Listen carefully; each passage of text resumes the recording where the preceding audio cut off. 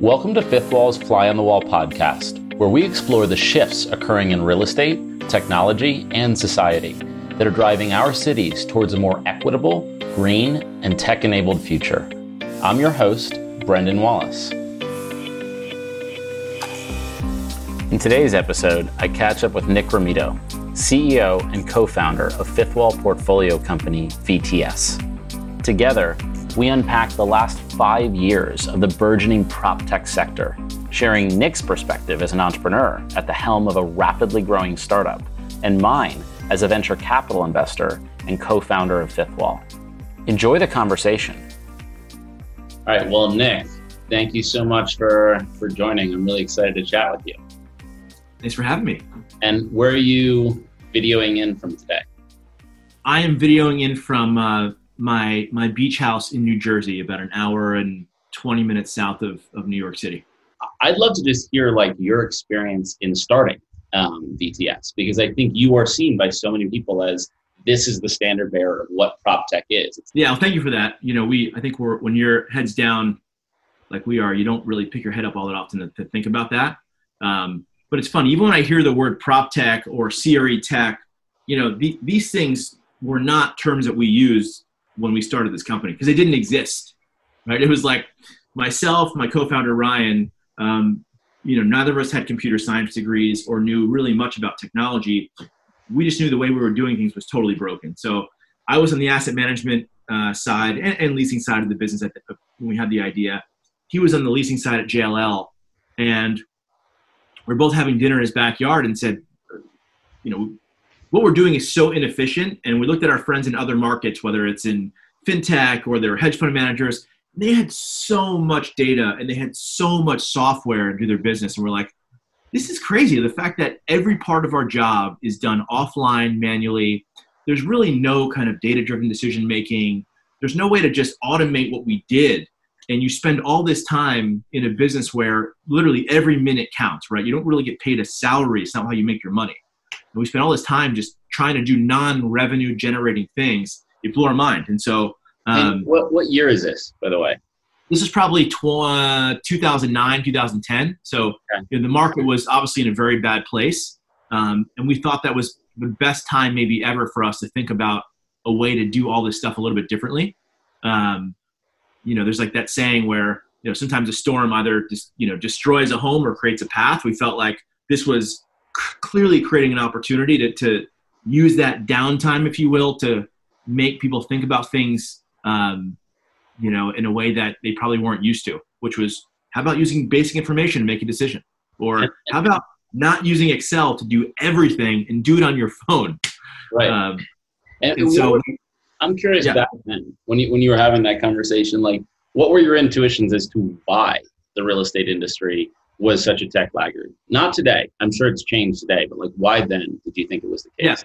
Yeah. So we realized pretty quickly, again, we knew nothing about technology. We knew so much about the problem that we felt like we could bridge the gap and we can find a co-founder who could take the things in our head and make it come to life. And we would learn the hard way, which we did, right? In terms of, now I feel like I could probably take a CS class and pass. But so I think the rationale that we came up with was two things. One, we very much live in a market where if it's not broke, why fix it, right? That is the mindset of people. And when you combine that with the fact that people make a lot of money, right? So if you're making a lot of money, you're not really super motivated to change anything, right? And so those two things combined kind of compound into a hard market to break into. And then on the technology side, you look at the really successful companies, there are only really a couple at that time, and they're big legacy 25, 30-year-old businesses that had no kind of open architecture, right? Like the word API more or less didn't exist back then, right? They weren't incentivized or excited to give another tech company data in their system to add value to an end user. So you had people who really didn't want to change all that much because they were fine in their own ways. They're making a lot of money. And then you had only a couple big legacy people or companies who didn't want to share information or give owners their own information.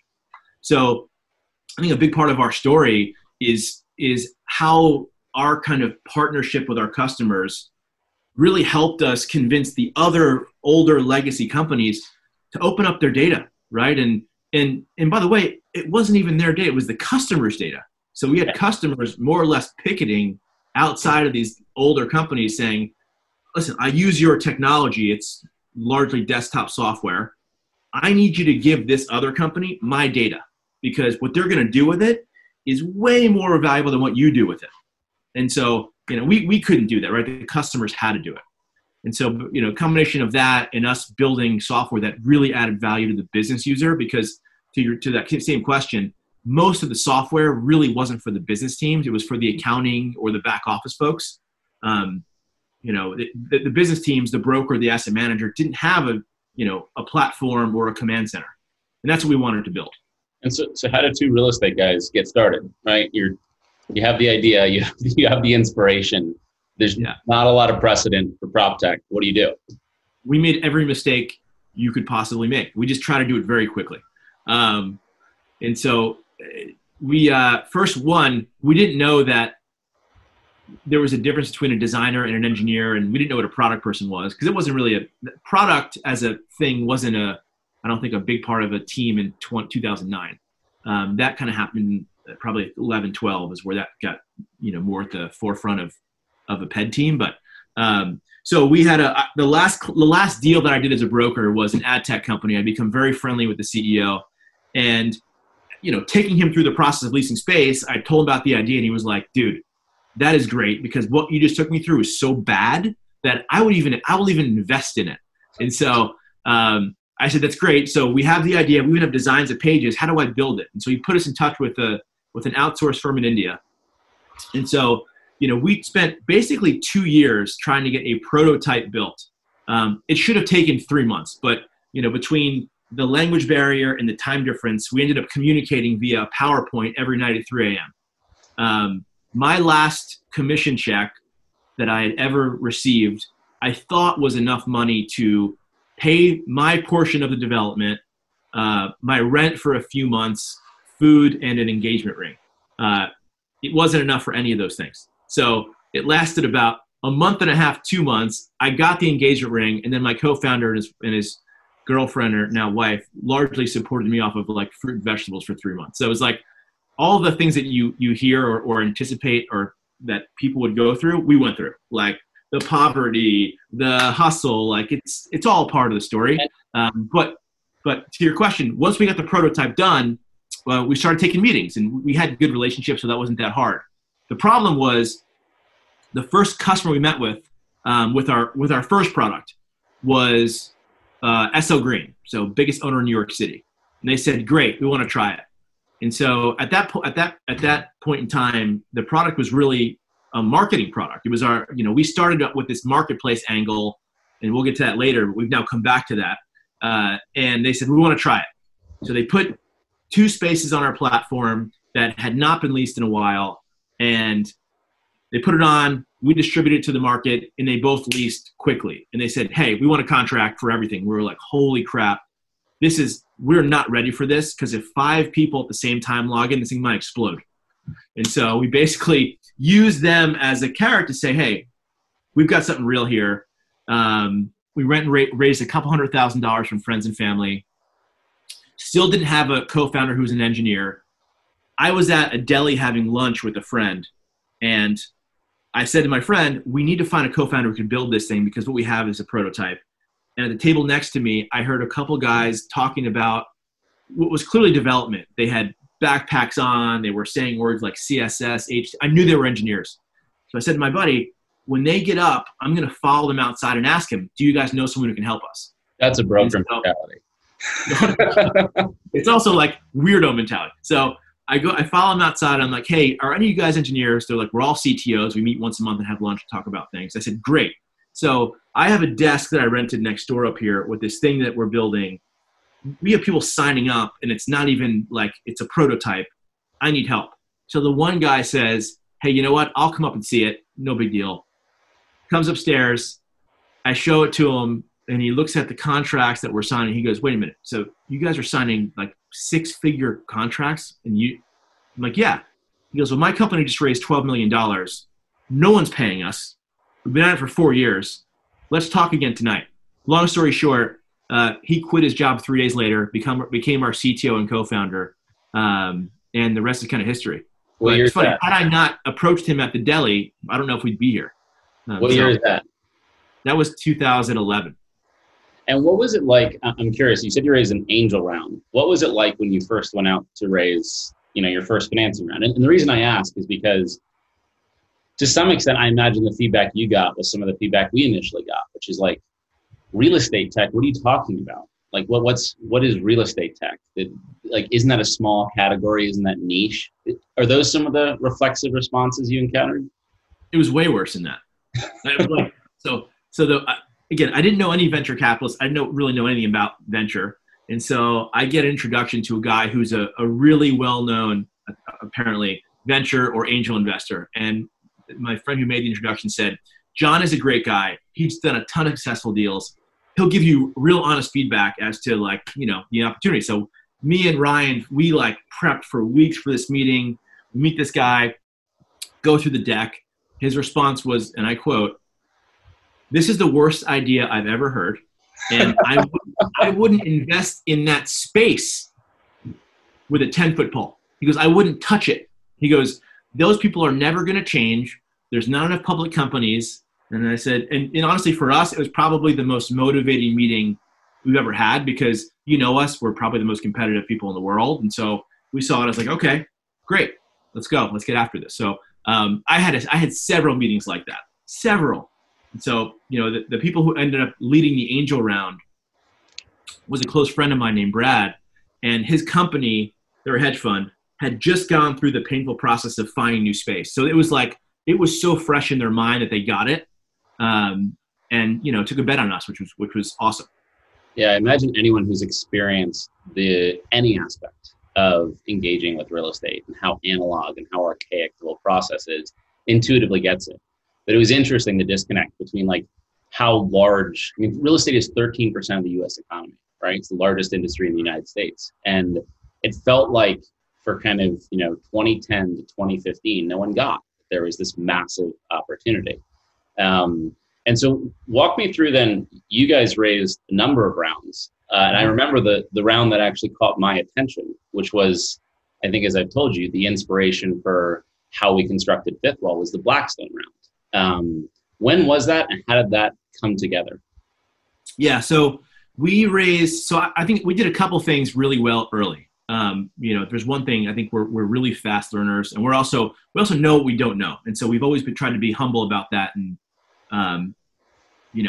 learn from folks who have done this stuff well. So when we first launched, the only other company that was out there was 42 Floors. I don't know if you remember them. They're gone now, but and they were like your traditional product team, like really good product guys. CS backgrounds, and we're raising money from unbelievably well-known venture guys in the Valley. And so we're like, okay, here comes these guys. We weren't directly competing, but we're kind of in the same space. And at that point, it almost didn't feel like it was big enough for the both of us. So we became kind of friends, but we're watching each other. And so I go to California. I meet Jason, who's the CEO, and he's like, "Hey, if it's helpful, I know this guy Tom Byrne, who was the former president and COO of LoopNet, who'd just been acquired by CoStar for $1 billion." He said, "Do you want to meet him?" I said, "Absolutely." So he's like, but don't ask him for money because he will never invest in your business. He's not investing in any prop tech. Okay, fine. So I meet Tom for breakfast in San Francisco. We hit it off, have a great breakfast. I tell him about the business. He says instantaneously, "I want to invest." I'm like, okay, this is huge for us. We have nothing. We have a beta product. We're getting traction, but we know the problem that we're going to solve. And I think he really understood that. And so he's like, "I want in, but let me help you develop a group of angels who can really help the business." And that was probably one of the most important moments in our company's history, because what you realize early in your journey in these companies is that your early investors, if you get the right ones who really are value add, it's invaluable. It's invaluable, right? Yeah. So many people, they optimize for price over that. And that is the wrong way to think about it. I would overpay for the help that I got early on every day, all day to this day. And so we paid for it, right? We had an unbelievable group of advisors on the real estate side and on the venture side. So Tom basically helped us come up with about $1.2 million of angels that all had one experience building both a SaaS and a software and a marketplace business, who understood the venture world really well in terms of how we position ourselves. We'd never even built a deck for a venture firm at that point. So it was like he was in the weeds with us, like building board decks. I'll never forget our first Series A meeting. You're going to love this. We send our finances to Tom to look at, and he says, wait, guys, where's the slide, the financial slide, and what's your ARR? And we go, what the hell is ARR? We had so 2 weeks before our first Series A meeting, we had to literally figure out what our ARR was. We didn't know what that was. And so he said, listen, you guys spending your time trying to educate venture firms on the size of the market is a waste of money. Let's pick the firms that we know the space and meet with them. And so Trinity Ventures, Noel Fenton, who's the founder, is an iconic guy in the Valley, but also was probably the best prop tech, even though it wasn't a word back then, investor that I had known of, right? He did LoopNet's deal from their Series A through IPO. He had done a ton of other residential deals. And so we knew that they'd be a great partner for us. That was our first meeting. Within an hour of going to that meeting, which Tom came with us, they said, we want the deal. So go meet with other folks. We want it. So we met with, I think we only met with five venture firms for our Series A. Where most folks tell you, if you go to Y Combinator, meet with 50. We thought it was a terrible strategy and a waste of time. So we met with Trinity. They did our Series A. Right after that, Blackstone basically puts out an RFP and says, okay, there's two companies that are doing this right now. One is VTS, one is Hightower. And, we were effectively a leasing and asset management platform. So you track all your leasing, your customers. It can give you a real view of what's happening across your whole portfolio. And hey, Nick, how many customers do you have at this point? How many customers? We probably have, it's a good question. Now we're in 2015, right? So we did our Series A in 2014. And so Blackstone's round was technically a Series A1 because it was right after our A. So might have been 8 months after. So we probably had, 100 customers, but people were paying us nothing. It was borderline free at that point. One, because we were so early, and two, because we were in a pretty competitive market. We had a really strong competitor, and they were a fantastic team, great product, and they put us head to head. And they said, listen, you don't really have a choice. Given our scale, we're going to pick one of you to use, and whatever one we choose, we're making an investment. So we're like, okay, we're in. That's the validation that would have given us was so big to everybody that of course you're going to say yes to that, right? So to have, John. Yeah. I'm just curious on that RFP. Did they use the word like kingmaker? Like, hey, we can be a kingmaker. We can make your business, or was that implicit? I'm sure they used kingmaker. I'm sure they used every word you could. It was obvious that they were the game changer, and everybody knew it. Yeah. And so they put us through a 6-month grueling process where they rolled out both systems head to head on every level, and at the end said, okay, VTS, you're our platform. We're making an investment. And so they put in, I think our claim to fame is that it's probably Blackstone's smallest investment in history. They put in $3.3 million. Now, it might be the biggest, ROI in history for them, and it probably will be by the numbers, right? Or in terms of multiple. But they took it very seriously, right? I was able to meet with John for the first time several times about it, and their whole asset management team. It was just very clear that they were taking this technology thing really seriously, and they saw the opportunity, which, it sounds like when you heard that, you probably thought the same thing. Okay, there's something really big here. If these guys are taking it seriously, so should I, which is pretty awesome. That was exactly it. Literally, I remember I had just sold my company, the data analytics company I was running, and I was interviewing at venture funds, and I kept walking into them. And they were like, well, what's this is going to get a job at a venture fund, like a generalist fund. They were like, what's a good idea you have? And I was like, real estate tech. The category's massive, super under technologized space. And they'd be like, well, real estate tech, what does that even mean? what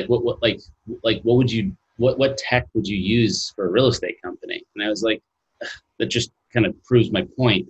But regardless, I kept kind of having this thesis. And then I remember I was reading through the paper and I saw like Blackstone invest in VTS, and I'd heard about your company, obviously. And then the next thing I saw was like John Gray, like talking about VTS. And I was like, holy, this is a kingmaker, right? Like this decision basically has anointed this company the heir apparent to take this huge category. It was obvious to me that was a huge category because I actually worked at Blackstone and I worked at Goldman. I worked in the real estate industry. I could empathize with like how acute that pain point was.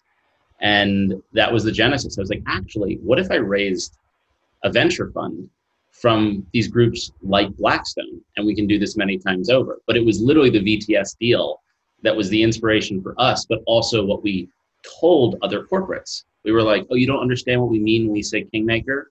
Here, look at this article. If you don't get it now, you won't get it. Like, this is a kingmaker deal. This is how the real estate industry works. People look sideways, they see what their peers are doing, they see what Blackstone's doing, and they do the same thing. So what was it like post Blackstone? Well, so, it's funny, when they first called us about this, and by the way, we had tried to pitch them a couple times, they just weren't having it. And they were actually really tough conversations because we were trying to convince them of this stuff, and they're like, yeah, we don't need it. And then like something clicked at some point internally there, and they're like, okay, there's something bigger here that we should be paying attention to. And they were right.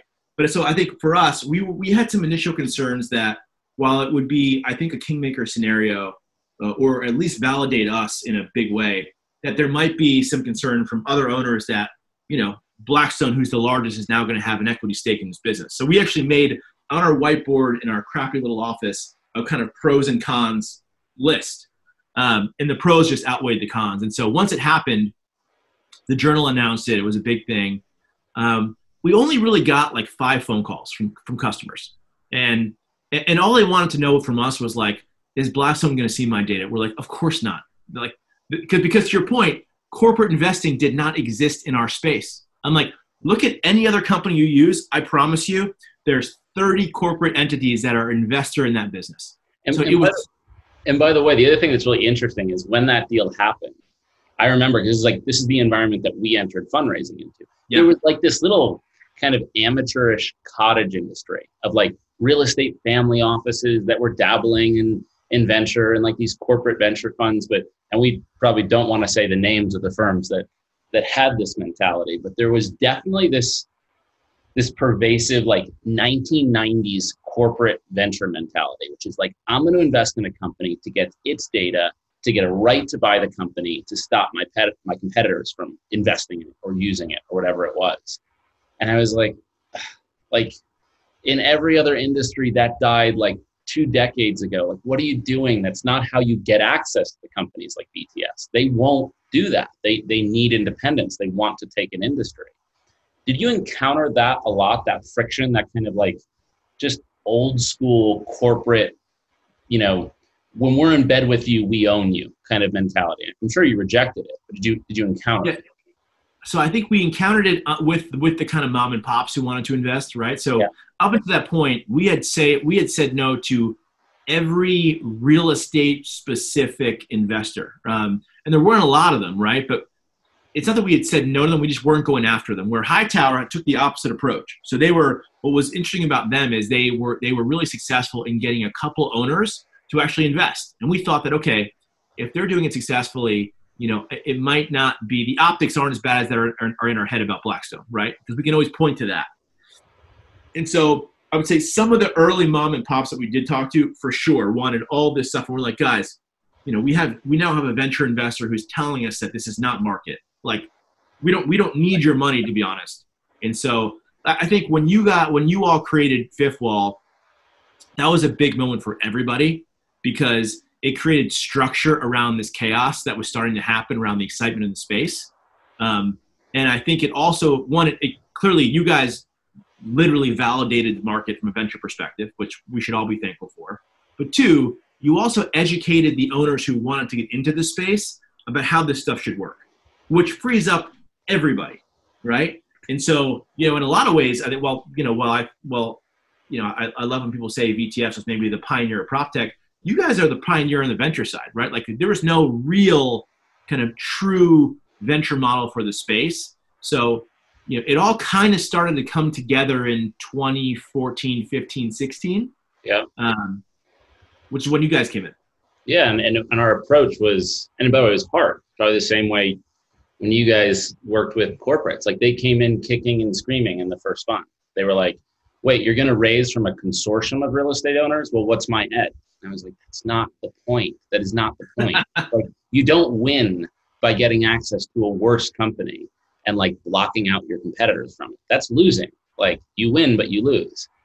And did you have LPs who would say, hey, we'll invest, but you cannot take money from these guys? Totally.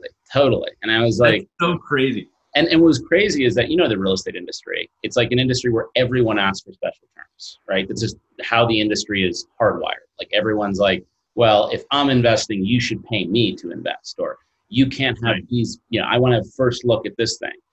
And so we probably, in our first fund, which was 212 million, we probably turned down 100 to 200 million of real estate corporate money. That was some flavor of like what I feel like corporate venture looked like in the 1990s. They wanted to own Fifth Wall. They wanted to sit on our investment committee. They wanted to have a right to buy companies like BTS.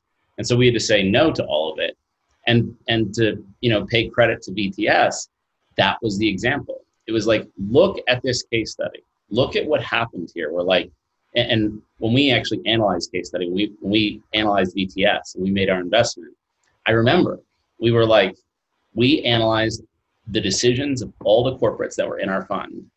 And they were telling us like, yeah, we're going to roll out BTS across the portfolio. They're going to win. And I remember, I think we called you up and we told you as much as we thought was appropriate without showing our hand too much. And I was like, look, we really think we can help you, but it was already pre-wired. And we said like, look, this company is going to take a massive space. This is how big it is. There's no one else in it. There's a handful of legacy players. They're going to become a multi-billion-dollar company. And it was what? You became a multi-billion or a billion-dollar company, 3.5 years later. You became a billion-dollar company last year, right? Yep, correct. And how did that go for VTS as you went from kind of having done the Blackstone deal to like these larger, more institutional rounds of venture capital? Did you see a psychological change in the VCs that they recognized actually now prop tech, real estate tech is big and these guys are one of the winners? Yeah. I think once, I think you guys again were a part of that without even maybe knowing it, right? Because they all saw, listen, venture folks are competitors like everybody else, right? They want this. They want the LP's dollars you're getting in their funds, right? So when they see dollars not going in their fund, but in another one, and it's this new vertical, all their antennas start to go up, and you're like, okay, there's something here.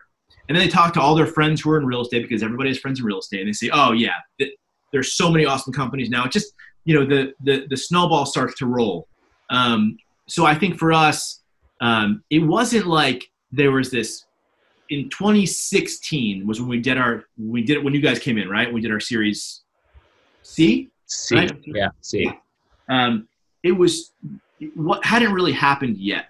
Our Series B was a year and a half before with OpenView, who was just a really good enterprise B2B vertical software investor, and we loved that because we didn't have that. We didn't have someone who really understood the B2B world, how to scale vertically, and so they helped us a lot with thinking through how to run an efficient business, our strategy from a sales perspective.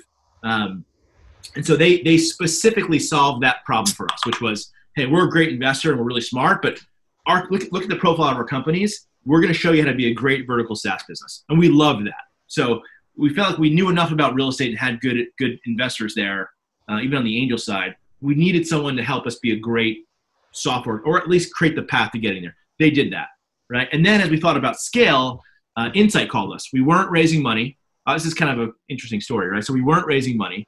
What year? This is 16. This is the Series C. Yep. So we weren't raising money. I get a call from, and I was getting calls from venture guys all the time to come meet with us. That's what they do, right? They cold call you. We want to come see you. And somehow or another, Insight Venture Partners got on my calendar. I don't know how. I don't remember how. There was a young guy there who was a really smart. I respect a good cold caller because I did it my whole life. So he got in the door. My assistant's like, "Hey, Insight's coming, and I think the founder of the firm's coming in." I look him up and I'm like, "Holy shit, Jeff Horing is probably one of the smartest, most successful venture guys in the world." I'm in like a stained t-shirt and a backwards hat. I run to like the Gap or something, get a button down. He comes in, and I didn't know that he was very close to the OpenView guys. So Scott, the founder of OpenView, worked for Jeff for a long time, and Jeff, thinks that Scott's one of the smartest guys on the planet, and said, "Listen, I know the space." I didn't know that Insight had owned Argus. So he knew way more than I ever thought he would know. And within an hour, he goes, "Listen, you're in a competitive environment. We think you guys are the winning horse. We think the TAM is big. I want to give you $50 million. And I'm like literally just like that. I'm like, "Wait, you just got here like 5 minutes ago." What? So long story short, we did a deal really quickly. We knew that it would send another signal to the market that a fund like Insight, which, as you know, is a huge fund, they're like the ultimate scale investor, would send kind of a shot over the bow about like our opportunity. And that's where I think, like, as you get to Series A, B, C, D, you learn the difference between a Series B company and a Series C company, because there is material differences across the whole journey.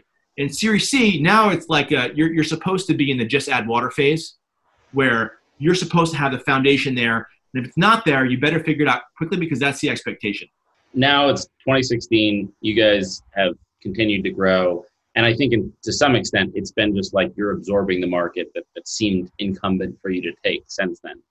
But today, there's a couple new products that I think are additive and synergistic with what you've already built. Can you just walk through the genesis of both the data product and the marketplace product, and just how they fit into the ecosystem you envision for VTS? Yeah. So if you looked at our Series A investor deck from 2013, it has the same infographic on it, which is VTS's core leasing platform is kind of the engine, right? So we always said, once we get enough market share, we're going to have the data to do the next two parts of our vision. One is, a subset of our data is inventory, right? So to be the first party marketplace, meaning the data comes right from the owners and the agents. There's no survey data in it. And so, we have been thinking about it for 8 years. We just launched that 2 months ago. By the numbers, it's the fastest growing prop tech product ever by a landslide.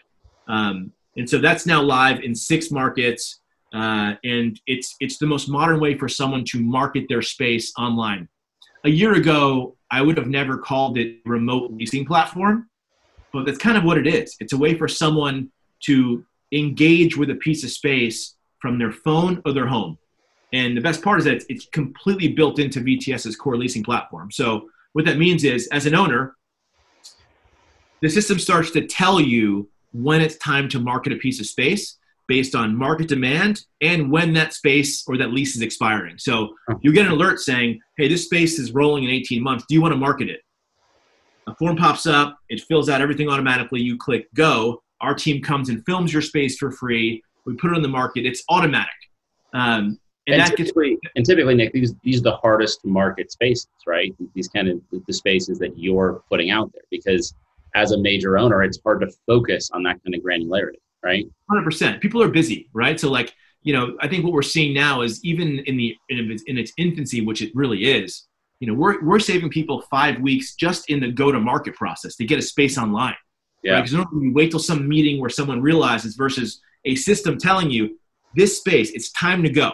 We got you. And so it puts it online for the tenant rep community to really tour and view from wherever they are, send it to their customers in a really secure way. And as an owner, all the interactions, whether that person wants to tour it in person or they just inquire about it, that all shows up in VTS's core system. So what's cool about that is, for any software or workflow product, the worst part for any user is data entry, right? No one likes to use Salesforce, and listen, people don't probably love entering information into VTS. Like, no one likes to report. But the minute leads start showing up by themselves in that system, your whole view of it changes, right? And that's now where we are. right? Deals are showing up in your deal system that you didn't put there, right? It's an actual tenant rep broker saying, I have a tenant who wants to see this space, and you see it in your pipeline. It's pushed to you. And how much of a tailwind has, obviously, I'm sure when you were building it, you didn't predict a pandemic, the inability to lease space. How much of a tailwind has COVID and where we are right now been to that product? You know, it's been, I think it's been a tailwind for us for a couple of reasons. I think one, what it's done is forced people to recognize that the way you used to do things just doesn't work, right? Because this is not a short-term revolution. This is a long-term evolution, right? So COVID at some point will go away. The changes that are happening in our market right now are not going to go away, right? A real-world example of that would be right now, the number of tenants who are in the market looking for space, net new customers, is down 50% right now than this time last year. There's no tenant in the world who is going to say, at least this year and probably not next, I really want to go and tour like 35 spaces in person to narrow down my search.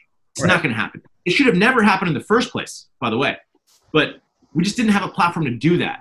So what they're going to say is, every single space you show me better be on VTS's marketplace, because I know I'm going to tour it. I'm going to see all the data. I know it's accurate because it's coming from the owners themselves. And from there, we can collaborate with ownership and the broker right in the system.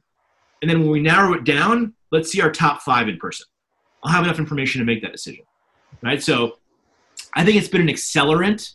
And so again, it's been a forcing function for folks to figure out, okay, my old tricks don't work.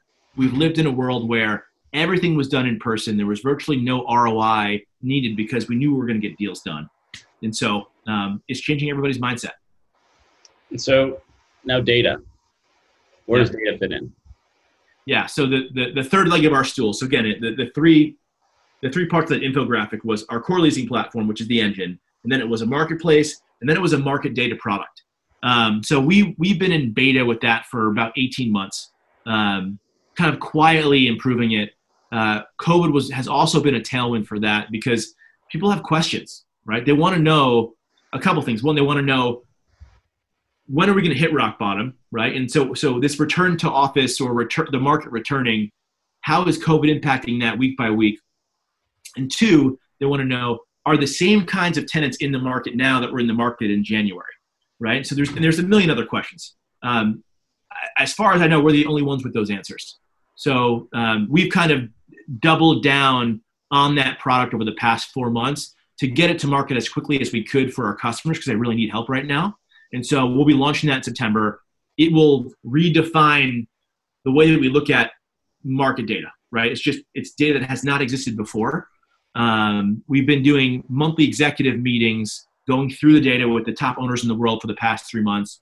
People are losing their minds because you now have real answers that you didn't have before.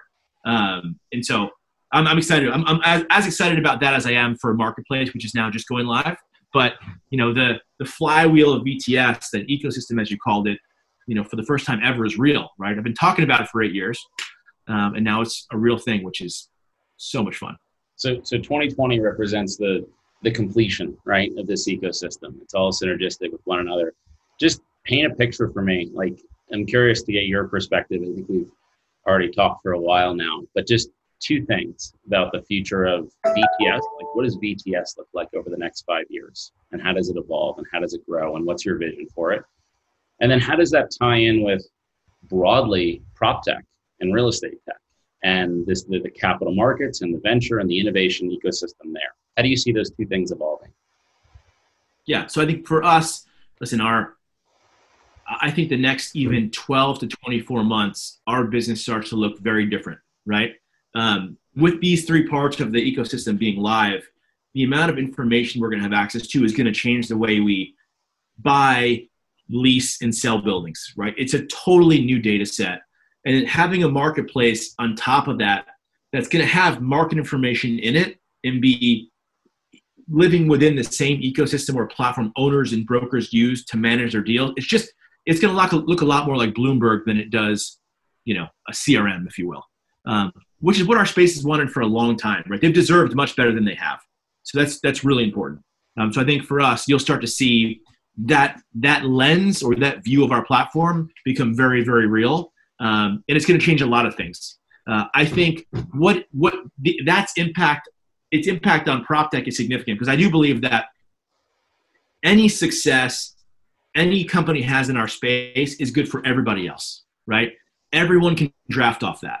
And with any modern tech company, a couple things are true. You've got modern architecture, open APIs, right? So people can start to build platforms and technology on top of things like us, which we want to have happen. We want to be a platform, right? So our hope is that the success we have or continue to have is going to help other companies grow their business, because this is, as you said, a humongous space.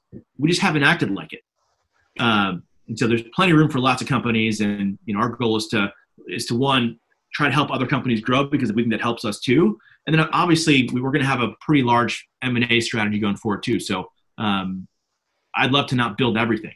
Yeah, I mean, the way I've conceptualized it, and the way as we look at BTS, it's like it's the OS, it's the operating system of leasing, right? The commercial leasing activity, and in so being, it creates therefrom like lots of data, like enormous amounts of data. That data creates an efficiency and a transparency around the leasing process. But there's so many facets to the leasing process: site selection, design of space, especially today, right? When companies are considering what virtualization means for their business, there's so much complexity to it that the ability of third-party companies and third-party startups to actually plug into what you're building, and to some extent what you've already built, is pretty profound. And what that does at a capital markets level to this huge driver of the American economy, which is commercial leasing activity, is pretty profound. Like, we could probably spend another hour just talking about the implications of just that.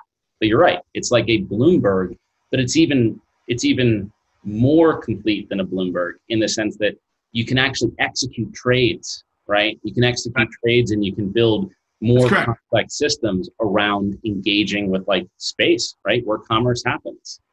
That's exactly right. Exactly right. Yeah, it's funny. People often forget how big this market is, because there's only a few large software companies. So they think, can't be that big. It's like, no. Don't let that illusion dissuade you. Yeah. Because it's a huge market. Yeah. I always say that. It's like the U.S. economy happens indoors. It happens indoors. And it happens in space that typically people are paying for.